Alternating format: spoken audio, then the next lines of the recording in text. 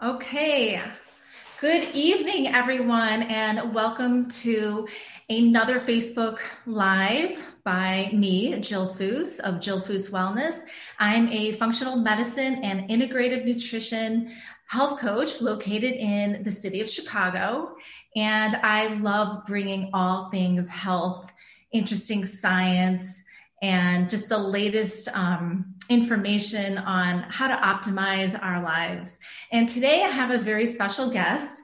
His name is Daryl Bouchard, and he is a third generation salt expert from Redmond Real Salt in Redmond, Utah. And if anyone's ever in the shopping aisles of Whole Foods and other health food type stores, and you, I'm sure, have seen Redmond Real Salt, and they are just such an amazing company. It's the only salt of choice that I have on my custom grocery list for my own clients.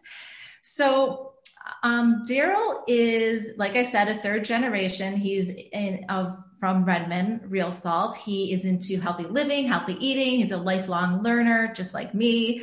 Daryl grew up working with his family mineral business in Redmond, Utah, in the salt mine, and he earned a Bachelor of Science degree at Southern Utah University, followed by an MBA at Western Governors University, and he is the Salt Encyclopedia, and I'm so excited to bring him here. So Daryl, welcome to Jill Foose Wellness, and I'm just really excited to deep dive into some salt.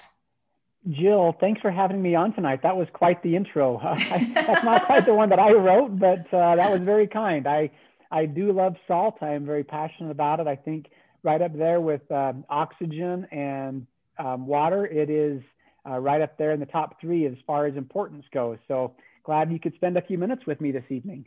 Oh, really looking forward to it, especially just debunking some of those medical myths around salt, especially with hypertension. But before we dive deep in all of that, I want to tell you about the first salt memory I had. And I was thinking about this last week. I actually had a conversation with my mom about it. So my first salt memory was back in the 1990s. My dad had his first cardiac event, and his doctor stabilized him and then sent him home. And these were the exact dietary instructions of the 1990s. No salt, no red meat, no saturated fats, and no cholesterol. And as a 95% carnivore, I can tell you that's my entire formula every day, morning, noon, and night. I eat animal proteins and saturated fats, and that's pretty much it. So back in the day, doctors were our saviors. They were our gods. We didn't question them. We didn't disagree with them. We believed them, and we believed the science behind what they were saying. And I remember my mom had to switch over how she would cook for my dad now.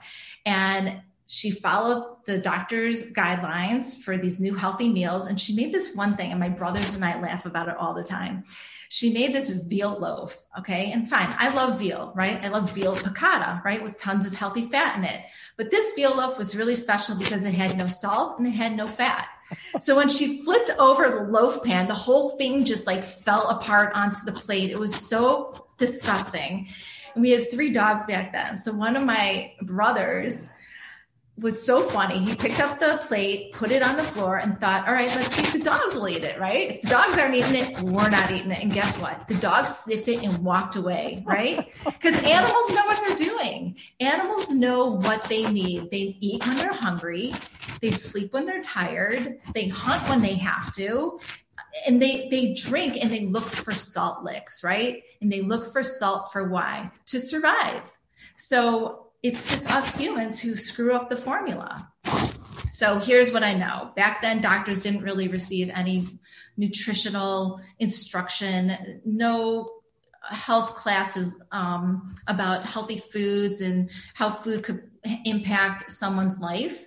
And the current generation of doctors are absolutely changing that paradigm. They're seeking more functional medicine paths to heal people from the inside out and not just put Band-Aids on them, which would be like pills and maybe some unnecessary surgeries as well.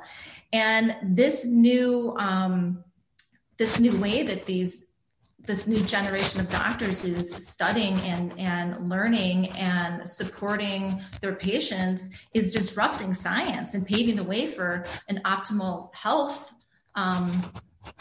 way of life, which is amazing. So my father eventually passed away of a heart and kidney disease about 9 years ago, and I still eat grass-fed steak. I still salt liberally, and I still eat a ton of saturated fat, and I've never felt better in my life. So I'm really excited to get started on some questions, because I think a lot of people out there are all worried about the same thing, salt and hypertension, and my doctor said not to use it. And especially when we're talking about the elderly, they grew up in that genre, they grew up in that generation. So it's very hard for them, especially, to change their mindset. So I'm asking everybody, before we deep dive into some questions, just be open-minded right now and listen to the new research, listen to the new science that's out there. And it's actually not that new, but it might be new to you. And one thing I do want to say is Daryl and I are not medical doctors. And we might know a lot of interesting information about health and wellness because it's our livelihoods. But whatever we say here is not for you to change in your life without talking to your primary physician. So always have that conversation. If for some reason your doctor seems very closed-minded about hearing any of this, get a new doctor. Get a doctor who's more open-minded and more current with the research. All right, are we ready to take a dive into the salt mines? Yeah, let's do it. All right. Okay. Before we even talk about salt as an essential mineral, tell us about Redmond Real Salt. Tell me about your family history and how this all was discovered and started. Okay. Yeah. So in the 1950s, my grandfather and his brother had a farm in central Utah. And just north and just south of their farm, there was a little outcropping of salt that the Native Americans had actually harvested before the early, settlers coming west came across this valley. And so they knew there was salt under their farm because there was salt north and south of their farm. And my grandpa during World War II was a riveter and business manager at McDonnell Douglas in California for the war effort. And his brother was a miner at Kennecott, which is a big copper mine here in Utah. So they had some business and mining experience. And in the 1950s, there was a drought in Utah that was really making it hard to make a living as a farmer. But because they knew there was salt north and south of their farm, these little outcroppings that had been pushed up to the surface, they figured there was salt below their farm. So they got a loan and got a bulldozer and bulldozed the alfalfa and the corn and the barley out of the way. And 30 feet below the surface, they hit this mineral crystal salt that was laid down during the Jurassic era, long before, a lot of the acid rain and Exxon Valdez and BP and this ancient seabed that was trapped deep within the earth in the Jurassic period was pushed up and just happened to be under their farm. And so they started selling salt, mostly to farmers. You mentioned how important salt is to animals. Anybody in animal husbandry knows that salt is essential for a healthy animal. And if they don't have access to salt, they'll have birth defects, they'll have all kinds of health problems without access to the salt deposits. And so we were selling the salt primarily for healthy livestock and also to keep the roads safe, because salt, as you know from Chicago, salt keeps the roads de-iced. And so in the 1970s, when the health food movement started to take off here in the US, a nutritionist came through and took a tour of the salt mine and went home and wrote an article about the healthiest, tastiest salt in the world comes from this little town in Redmond, Utah. And so we started getting phone calls saying, hey, we'd like to buy your salt for our health food store. And at the time, we didn't really have it in a package for your health food store. And so we sat around and said, what do we call this stuff? It's not, it's not processed salt. It's not fake salt. It's not low salt. It's just real salt. And so we put that on the label and sold it as real salt. And now you can find it in health food stores and grocery stores, all over now. So tell me again how they knew there was salt. What do you mean by there was salt they knew about it from the south and from the north? Yeah, so the name of the town is Red Mound, and there's these three red mounds, kind of Red Mound or Redmond behind the town. And the nearest town to the town of Redmond is a town called Salina, or Salina, which is Spanish for salt. And so when the settlers came into the area, the Native Americans had actually been harvesting some of the salt from the surface. And so they knew there was salt that was pushed up near the surface. And so north and south of their farm, there were these two little outcroppings. So geologists say that back 150 million years ago, now I wasn't alive back then to confirm any of the actual dates, but a long ago, before we were here, there was an ancient inland sea that covered all of Utah, parts of Montana, parts of Idaho. This whole western area was covered by this ancient inland sea. That was down at sea level. So the Arctic Ocean had flooded down and left this big body of salt water when Utah was at sea level. Well, Utah and the whole range was pushed up, or part of the Colorado Plateau, because under pressure and the plates have shifted, it's pushed Utah up. And as it's pushing Utah up, this seabed that was at sea level, trapped deep within the earth, has also been pushed up like this. And so the salt deposit is about 1/4 mile wide, about 3 miles long, and about 5,000 feet deep.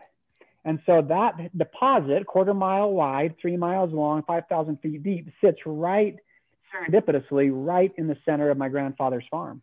Wow, incredible. And tasty.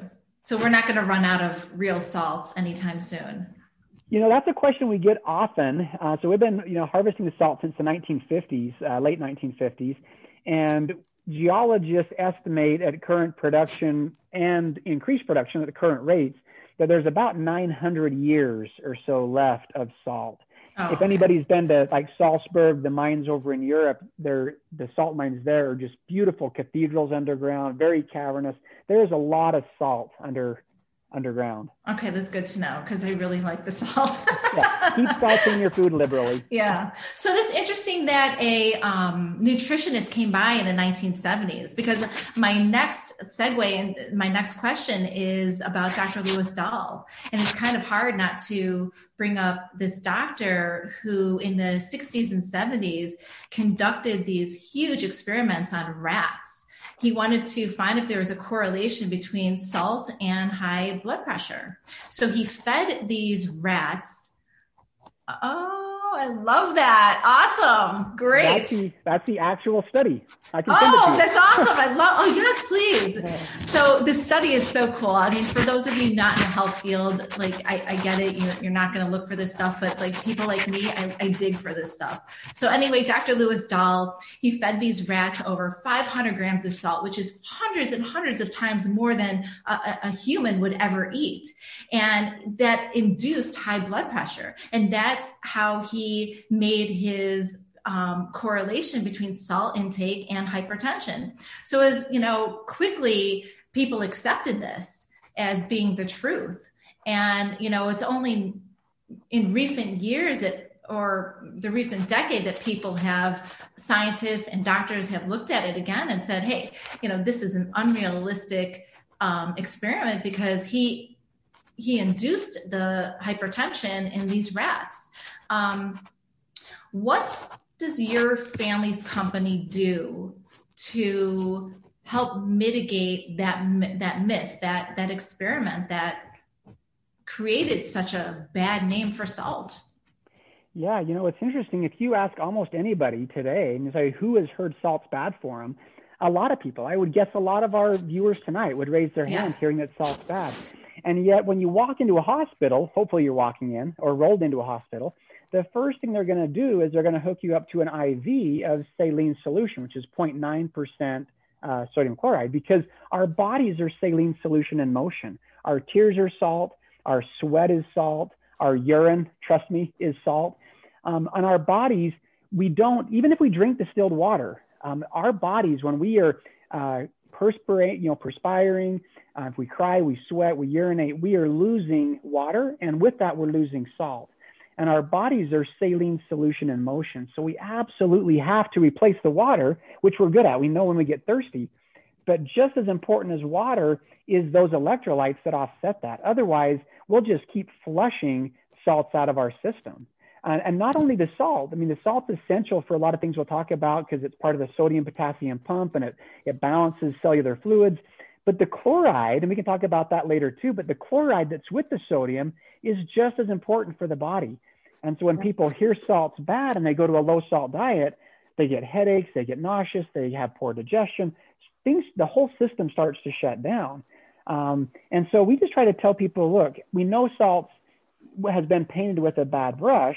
And a lot of people, or if they're eating heavy processed foods, they're eating a lot of salt that's been highly processed with foods that's been highly processed. So yeah, there's probably a place for reducing high sodium products because those are highly processed and the sodium's highly processed, but the salt itself isn't the problem. It's the foods and the form that all of that salt has been processed to. Right. I almost think that doctors might assume so many of their patients are eating terrible foods, like highly processed foods with a lot of additional salts and not the right salt, right? Not the salt we want. And so maybe that's why they still tell their patients don't eat a lot of salt, because they might just assume that they're getting a lot from other sources. But get rid of the processed foods and eat the mineral salts, right? Exactly. And what's the difference between salt and sodium? A lot of people are confused by this. And, I went through a stage where I was very confused by it too. Yeah. So when we talk about salt in chemistry, salt is a lot bigger category than something you'd find on your kitchen table. Mm-hmm. So in chemistry, salt is an acid and a base that's bound together. So you have magnesium chloride, you have magnesium sulfate. Those are all salts. When we talk about food salt or salting our food in our bodies are primarily sodium chloride in our cellular fluid. Now, we have intercellular and extracellular fluid, and potassium is really important too, as is magnesium. But our bodies are primarily sodium chloride based, which is why that's the IV we get in the hospital. And so when it comes to sodium, in salt, you have a sodium molecule and a chlorine or chloride molecule, and they're bound together. In our bodies, when we eat those, they break apart. And our bodies, to balance the intercellular and extracellular fluids, we have what they call the sodium potassium pump. And it helps bring in and release moisture in the cells so our cells stay nice and hydrated. If you were to take an IV solution or a saline solution and rinse your eyes, it wouldn't sting at all. If you rinse your nose, it won't sting at all. If you rinse your eyes with distilled water, they'll get really sticky because it's actually drying your eyes out because your eyes need saline solution. And so in the body, the salt, sodium chloride, the sodium becomes, essential for balancing the moisture and the hydration levels in the cells. Then the chloride detaches and that becomes hydrochloric acid. And so our bodies digest with hydrochloric acid, but we don't drink hydrochloric acid. Our bodies make it by the hydrogen from the water and the Cl, or the chloride, HCl, and the chloride becomes the chlorine for hydrochloric acid, which is essential for digestion and parasite control and all kinds of great things. Our stomachs are a great first line of defense in our immune systems. And if we don't have hydrochloric acid, if we're not eating sodium chloride, we're going to have more trouble than just the hydration in the cells because of sodium. We're also going to have trouble with the digestion as well. Absolutely. And that's actually one of my questions for you was about HCl and the importance of the chloride in the salt. Without enough stomach acid, the minerals and the nutrients for our bones won't be absorbed properly. And some of the signs of low stomach acid include heartburn, reflux, burping, seeing food in your stools, gas, and bloating. And people with chronic constipation or loose stools typically have issues with low stomach acid as well. And so they go to the doctor, they go to the GI doctor, and what does the GI give them? PPIs, proton pump inhibitors. And that just makes it worse. I think that proton pump inhibitors are completely overused and people's bodies become reliant and dependent on this to create the HCl, and so that their bodies can never or have a very difficult time getting back to a state where it can produce its own HCl to properly digest and absorb food. So HCl is huge. PPIs are bad, right? So why is salt essential for life? I know we've touched on a few things, but Here, first, let me list off signs of salt deficiency and see if any of you out there might have. If you feel dehydrated, irritable, muscle cramps, nausea, fatigue, and headaches are some of the biggest signs of being depleted. But anything that you can add to that about why this is so essential for life? Yeah. So the worst case scenario, eventually you die from something called hyponatremia, which is low salt. And every year, unfortunately, you watch the news in the summertime, especially in areas that are really hot and humid, like, Texas, like Florida, California, and even a lot of the military bases will struggle with this because you're out there running in the hot sun. It's super humid. You've got a backpack on, probably fully dressed, and you're just sweating and sweating and sweating. And whether it's a football team or a military exercise or even a forest fighter in California or even a roofer that's out there in the sun all day, you're just sweating and sweating and sweating, and you're just losing these electrolytes. And so things like irritability come in, headaches are really an early sign of dehydration. And so if we start listening to our bodies, and when we have a headache, instead of thinking, oh, I'm low on ibuprofen, that first sign of a headache, you might try going to some good clean water and some good electrolytes to replace those electrolytes that you've lost, whether you were biking, running, hot yoga, forest fighter, roofers, construction, pretty much anything. As we are sweating, as we are urinating, as we're crying, we are just flushing salts. And salt is essential for cleaning the cells and for maintaining cell function, for neurotransmitter function. Outside of a spiritual discussion here tonight, Jill, the only difference in you and I visiting as alive people 1 minute and being dead on the floor the next minute, outside of a spiritual discussion, is the absence of an electric current, because our mind tells our hand to move with electricity. And so if I don't conduct electricity, if my body can't move that electric current through my body, then I'm dead. And that's why in the hospital, an IV solution is the primary solution for everything. And you actually can't overdose on an IV bag. If you have 0.9% IV solution, you might need a catheter, but it's not going to throw the body out of sodium and out of your electrolyte balance. And then you have other IV bags like a lactated ringer solution, which has sodium and chloride, but it also, if you look at the label, like on lactated ringers you might get in surgery, contains potassium chloride, magnesium chloride, calcium chloride. And a lot of the doctors now, and a lot of the journals of the Journal of Clinical Nutrition talk about how it's not sodium that's the problem. It's these other electrolytes that balance and interact with sodium. And so they've found that you can have the highest blood pressure or the lowest blood pressure consuming high amounts of sodium based on if you're eating adequate amounts of calcium, potassium, and magnesium, these other electrolytes that complementary work together to keep the body in balance.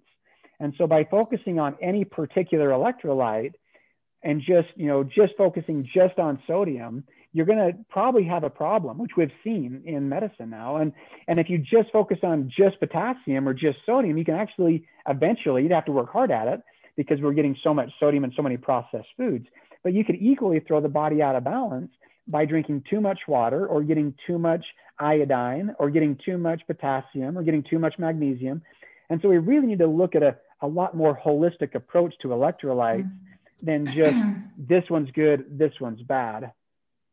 Right. And so you mentioned some ways in which we lose electrolytes through body fluids, urinating, diarrhea if you're sick, sweating. And it's really interesting because if you're a coffee drinker, for every 3 to 4 cups of coffee or caffeine that you drink, your body loses a half a teaspoon of salt. And if you exercise for 60 minutes a day, you lose another half teaspoon. So most people drink their coffee and then they go to the gym, right? That's a teaspoon of salt right there. And what's really interesting is that the CDC and the American Heart Association both recommend adults to eat no more than half a teaspoon a day or 2,300 milligrams. So right there, you're going to be in a deficit. Because if you have your coffee and then you go to the gym, you're already down a teaspoon. And if the CDC is telling you only have half a teaspoon, you're still in the deficit. And they're also, on what most functional medicine doctors think is on the low end of optimizing using salt and electrolytes. So the ideal, if you drink coffee, if you exercise, you absolutely have to replace your electrolyte fluids or you're not going to recover. And it's all about recovering and optimizing. Functional medicine doctors usually recommend between 1.5 to 3.5 teaspoons of salt a day. So think about that. The CDC is recommending half a teaspoon, and functional medicine MDs are looking at the research, looking at the science and saying, no, you need at least 1.5 to 3.5. Now I can tell you as a carnivore, I take even more. I take somewhere between 3 and 5 teaspoons of salt a day because I need that higher end of salt because I'm not eating any processed foods. Everything I eat is void of salt. So I need to put in more. So what do you have to say about those numbers in terms of, I'm sure you get asked it all the time, how much salt should we eat? And we all know that everybody's different from each other and everyone has a different formula. Yeah, and I think part of that is just listening to our bodies talk and kind of finding out what works for us. There's a great book. It's actually written by an MD there in the Midwest. His name's Dr. David Brownstein, and his book is called Salt Your Way to Health.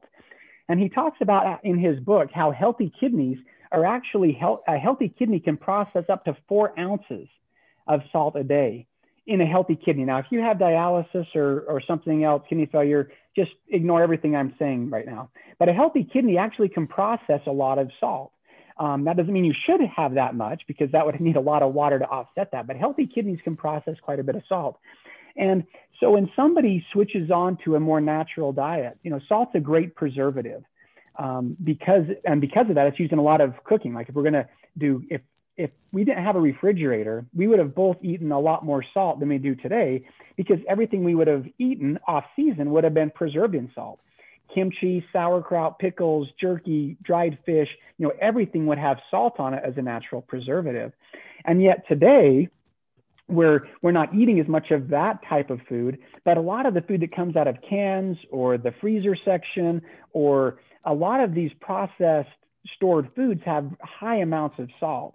And so as we're switching and eating a more natural, more fresh diet, whether that's more plant-based or animal-based, we need to go out of our way to add that salt in because the foods don't have enough salt to meet that function of the body.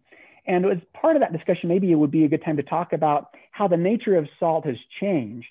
So if we go back 200 years ago or 1,000 years ago even, the nature of salt was very different than you might go into the grocery store and get out of the blue canister on the shelf. And the reason for that is twofold. So the first thing is salt in the oceans or even an ancient seabed like the real salt here in Utah or the Himalayan salt. Salt in nature occurs as a complex chloride. And so it has sodium chloride in the oceans, but it also has calcium chloride, potassium chloride, magnesium chloride, trace amounts of iron and iodine and magnesium and zinc, all of these trace minerals. Well, of those, the calcium, the potassium, the magnesium, and the sodium are the big ones. And so salt companies around the turn of the century realized that they could take seawater and they could move it to the first pond or the Great Salt Lake here in Utah. They could bring that water into a pond, put a different liner in it, and they could pull out the magnesium. Then they can move it to the next pond and pull out the potassium. They can move to the next pond and pull out the calcium. And now you've got this sodium and chloride or salt left, but it's not really the same thing as our native ancestors would have harvested salt out of the Carolinas, for instance. They would have brought the seawater in pots or in clay-lined ponds and let the salt settle off altogether in that one setting. And so as we start taking away some of those other electrolytes in the salt, that impacts how our bodies react to it. So that's one aspect. The other is salt is hygroscopic. And so I have a salt crystal here, and it's more pink than it looks like kind of white here in the picture, but if I sat this salt crystal on a plate on a humid day, it's actually going to suck water out of the air because it's hygroscopic. It's dehumidifying the space that it's in. Well, that's a problem in your shaker because eventually your salt crystals will start to clump together because they'll get wet and sticky. And so you can put rice or something in the shaker to make it, make it not stick. The other way to do that is to add a series of chemicals. And so if you go to the grocery store and you look at the label on most salts, you'll see a whole list of chemicals, things like calcium silicate or sodium ferrocyanide or sodium silicoaluminate. And these are all chemicals that they coat the salt crystal with to stop the salt's ability to attract moisture. And they do that so the salt doesn't clump in the shaker. And the saying, when it rains, there's a tagline with salt, when it rains, it pours. And there's a little girl with an umbrella and the salt is pouring out of her shaker as she's walking in one of these marketing ads. And it says, when it rains, it pours.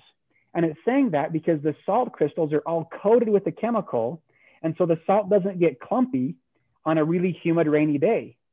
And so when you take a salt product, and the salt's supposed to balance our intercellular and extracellular fluids, and you coat that crystal with an anti-caking agent to stop its ability to react with moisture, and then we eat that, that's going to act a lot different in our bodies than the natural, clean salt that humans and animals have sought out since the dawn of time. I did not know that. That's really interesting. Wow. Okay. Well, that brings us to, how do we shop for salt? I mean, there's, it's like shopping for protein bars, but it's like a wall of all these options, pink and black and maroon. And, how do we shop for it? What are we looking for? Well, obviously I'm a little biased, and I love real salt. I love the brand Redmond, but there's a lot of good salts out there. And as much as I'd like you to pick ours, there is a lot of other good salts out there. So I think whether you're buying salt or you're buying a great piece of steak for your dinner, or kale or whatever it is you're buying, I think there's three really good questions to ask. And I think those three questions will get a great salt product or a great steak for your dinner. And so the first question I think you ought to ask is, who's producing it? Today our food travels a lot of miles and sometimes travels through a lot of hands. And by the time you walk into a grocery store and you buy a shaker of salt, it may be really hard to know who's actually producing that product. But if you can find out, then you can ask that person a lot of really great questions. And same thing with the great steak, things like, is it grass fed? And there's a lot of really important questions when it comes to what meat we consume, because it can be done great or it can be done really not great. And salt's the same way. So the first question is, who's producing it? The second is knowing the source. Now, when it comes to salt, regardless of how it's produced, can be defined as sea salt. So sometimes I say, who has heard that sea salt's better? And a lot of people raise their hand. And back in the 1970s, that might have been the case. But today, you can have salt coming from a current ocean, the San Francisco Bay, the Gulf of Mexico, the Sea of Japan, the Hudson. These, unfortunately, aren't the cleanest bodies of salt water. We humans have done a lot of things right, but being great caretakers of the planet Earth probably isn't one of our high points. And so, unfortunately, our oceans and a lot of our land isn't as clean as it was long ago. So knowing the source is really important. And I think the same thing, if you're getting a great steak or you're getting eggs or whatever it is we're eating, if we can know the source and know who's producing it. And then the final question is, what are they doing to it? Are they taking anything out? Are they putting anything back in? And I think if we ask those three questions, we'll end up with a lot better food choices. And I think you might end up with Redmond Real Salt, which I think is a great brand, and you might end up with a different one. But I do think those three questions will lead you to really safe and probably healthier dietary choices. Is there a difference between Himalayan pink salt and a Redmond Real Salt, from two completely different places on the planet? And Himalayan was really like the big thing. Everyone knew what that was first, right? Is there a difference in the minerals? There's about 2,400 miles difference. And that's the biggest difference. So there in Pakistan, there's a lot of different deposits. It's a big salt deposit. So if you Google search Pakistan salt mines, you'll pull up and there's a lot of mines there. And if I lived there, I probably would find a good producer there in the area that's doing it right and save the food miles and not, take the salt from Utah all the way over there. Generally speaking, they have a really good product. It's an ancient seabed. Geologists date about the same time. The mineral profile is a little different. If you taste them side by side, I think the real salt has a little sweeter overtone. The Himalayan has a little higher sulfur content sometimes, it has a little bit sharper flavor. But generally speaking, I personally believe they're both really good products. And if I didn't have real salt here in Utah, that would be one that I would go to.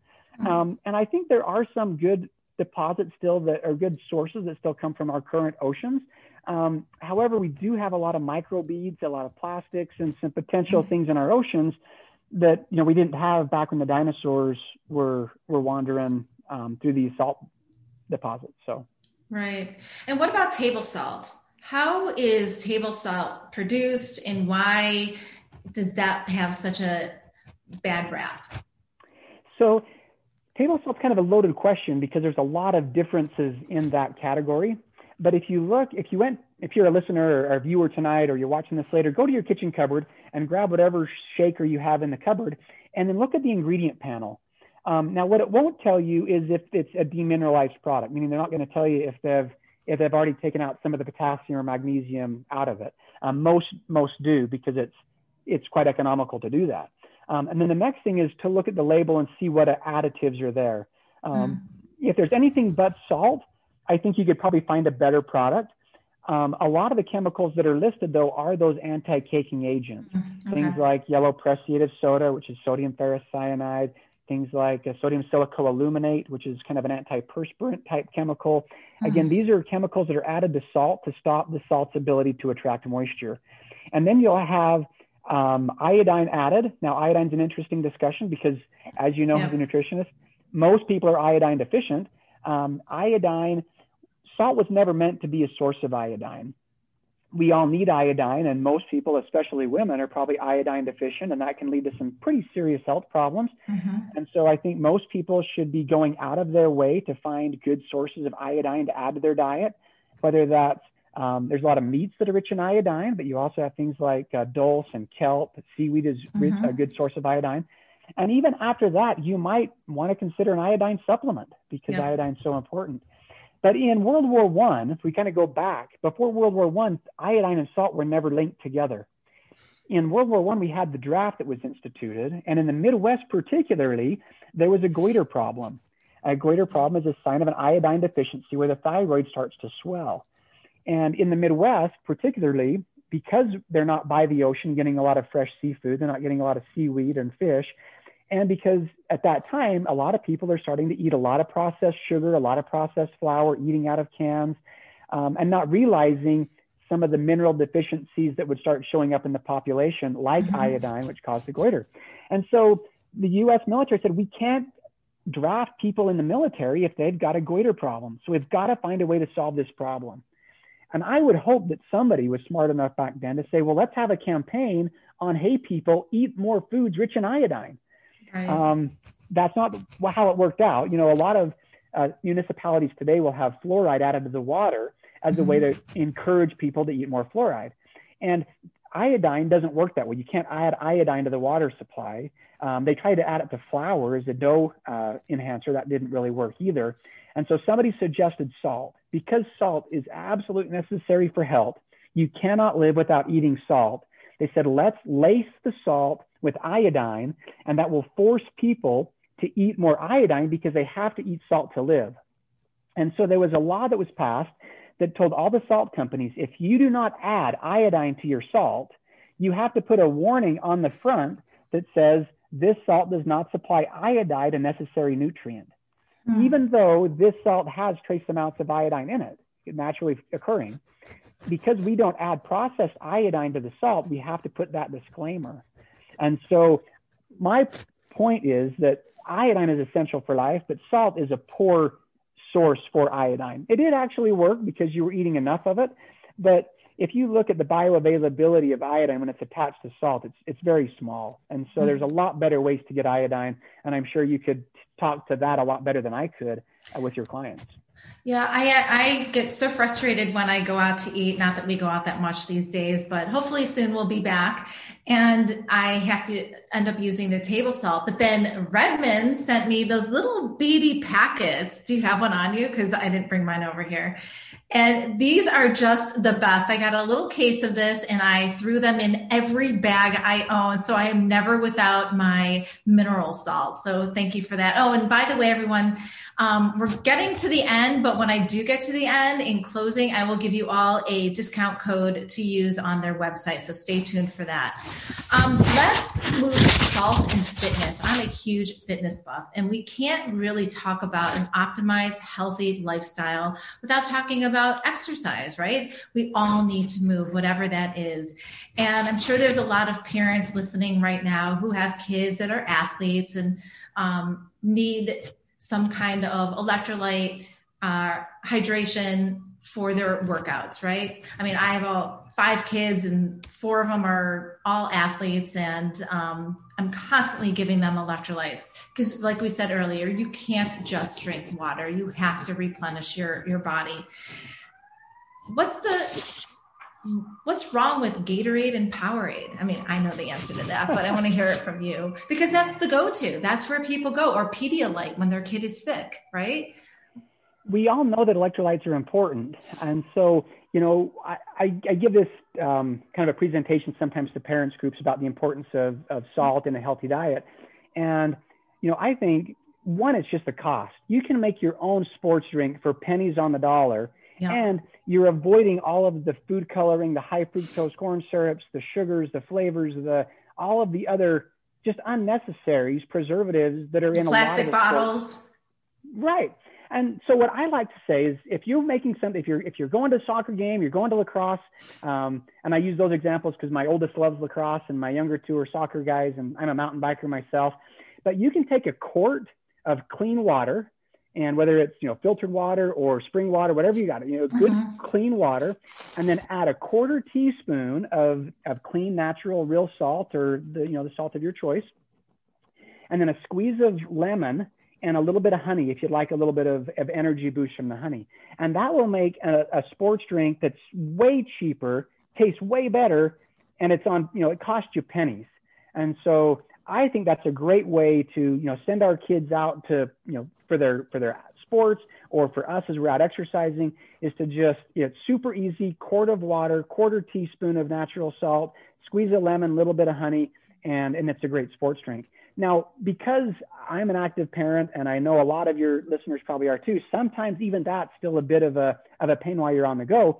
And so we actually have made, and I think you've actually tried some of this yourself, it's Re-Lyte is what we call it, so as in re-electrolyte, and we take the real salt as a base. And because so many people are a little bit lacking in dietary sources of magnesium and potassium, we add a little bit of that as well. So this is just the regular real salt. We add some powdered coconut water, which coconut water is great for electrolytes. Add a little bit of potassium, a little bit of magnesium, and then it's got some stevia, so it's very non-glycemic sweetener, and then it tastes amazing. And so you can put a scoop of this in your water bottle as you head out. And what have you and your family liked about it? Oh, we just love the taste. Now, I will tell everybody that if you've never had real electrolytes, meaning something that wasn't a Gatorade or a Powerade, you're going to find it salty at first. So I suggest half dosing. So for example, this is a 20-ounce water bottle, and I would suggest using a half dose at a time in here to soften the saltiness, because that comes through when you're not used to it. I have all of my clients drinking electrolytes, and I can't tell you, within days, it has just changed how they feel physically and mentally. And they are all just addicted. They would rather drink the electrolytes in their water than just the water. So you can spread it throughout a day. Can you have too much of it? Like, is there a limit to how many scoops a day you can have? There isn't. It's really by the person. And so, we kind of talked earlier about listening to our bodies talk. And what's different for somebody is totally different for somebody else. For somebody who is, some people have very low, high blood pressure. They'll get dizzy when they stand up. POTS, is something that, salt deficiency. And for someone like that, they could use a lot more. Mm-hmm. My wife is one of those. She is just always kind of on the low blood pressure scale. And so she goes through a lot more salt than maybe, somebody else does, especially if they're not active. And so again, for me, when I've got done with the run, there's nothing that tastes better or a bike ride than a mixed up full strength, one scoop in that, 16 to 22 ounces. But as I drink more, it tastes amazing at first, and then it gets more and more salty as I go, which is kind of an indication that, hey, my body's saying, hey, we're good now. That craving is satisfied. When you're if you've been out in the desert, that first drink of water is, you can't get enough of it. But after you drink enough, then your body is like, I'm not thirsty anymore. And if we start to really be in tune, our bodies will tell us that way with salt. I mentioned earlier how I like to suck on salt crystals, and I've got a dish of coarse salt in the kitchen. And as I walk past, sometimes I'll just suck on a piece. And it's amazing, when I'm low salt, it tastes really sweet, almost like you're sucking on a little piece of candy. If you take 3 or 4 pieces, by the time I get to that third or fourth, it's starting to taste a lot more salty than it did the first, because my body's starting to feel that. And same thing with the sugar craving. Sometimes, when we're craving sugar, we think we're craving sugar. Right. Put a little piece of salt in a drink of water, and you'll be surprised, or many times you'll be surprised, that not only does that satisfy the sugar craving, but it actually satisfies hunger as well. And so a lot of people will use a little bit of salt and electrolytes while they're doing fasting or intermittent fasting, because of the way it helps balance the body. As somebody goes in to eating a lot of fats and proteins, or into a fast, in the first 24 to 48 hours, they burn through a lot of glycogen, which is the sugars that are stored in our liver and our body tissues. Glycogen will hold 1 gram of glycogen will hold 2 to 3 grams of water. And so as we drop our sugar levels because we're fasting, or we've switched away from some of the high carb diets, our bodies will process a lot more water and salt right out of the gate. And so people talk about a keto flu or a fasting flu, and it's this nauseous, it's headache, it's just feeling yucky, but it's because the body is just losing so much fluid and so much electrolytes. Right. It is really common in the carnivore space as well. When you first go carnivore, you lose a lot of body fluids. And so I didn't realize when I went full-born carnivore almost a year ago that I needed to up my electrolytes to get balance. And it was a life changer for me, for sure. But really important to know your lifestyle of nutrition and what you need to supplement with to support that lifestyle. Yeah. One more time. Sorry. Oh, I'm sorry. Did I cut out? I said I think it's very important for people to know, to be in tune with their healthy lifestyle. What choice, whether it's keto or paleo or low carb, or they're just eating the standard American diet, and how to adjust to the electrolytes that they need to bring in to support that lifestyle. And everybody's equation is different. Well, and you mentioned protein. The body requires a lot more water to process protein. And so that's something that I do think some people miss sometimes. They hear the, carnivore diet or protein diet is great, but that does require a lot of water, and it does require a lot of salt for that to happen, as the body should. So before we come to a close, Daryl, tell us about some other awesome products you have. So like the different salts. I know you have some different salts. Yeah, so we have this salt. One of my favorites, we actually have a salt grinder, and so it's salt crystals, but we also take freeze-dried organic spice. So there's chunks of garlic, there's chunks of other seasonings and spice in here. And we have a garlic salt, we have a lemon salt. Just as important as a healthy, shaker for your table is, so are seasonings. Oftentimes if you look at your seasonings, a lot of times they will use cheaper seasoning, and because of that, they will use flavor enhancers like MSG and others, a lot of these glutamates that will actually boost the flavor to make it taste better, even though it's an inferior product. And so just like salt's important to look at the labels, and I'm sure you tell this to your clients all the time, seasonings are just about anything. And then outside of the culinary salt side, we actually have some facial products. We have a clay-based face mask that's great for, pulling and, lifting that dirt surface oils. We have a clay-based toothpaste, which is something I've used ever since I was little. I used to say my dad was either cheap or he was a genius, and we brushed our teeth with salt and clay. And but salt's a great cleanser. And so, you can rinse your mouth in salt. It's a great polisher. And so a toothpaste made with salt and clay just makes sense.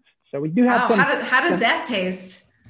Really good. So we use essential oils. And so this we call it earth paste. And so it's salt, clay, a little bit of essential oil, and just a very clean, very clean I'll have to try that. Well, thank you so much. I want to give everyone a 15% code to use on their website, which is redmond.life, correct? I got that right? Okay. And so the code you want to use, JF Wellness, like Jill Foose Wellness. And I'll put that in the notes. And Daryl, it was such a pleasure talking about salt. And I hope that the viewers out there have some nuggets to take away from this, and have that talk with your primary care physician, and just, see if this is something that you can increase, and give it a try. Give the electrolytes a try for sure. They taste amazing. They're just a game changer in terms of how you feel physically and mentally. Your cognitive performance just completely is enhanced when you have the right electrolyte balance going in. So thank you. Thank you so much for this informative conversation.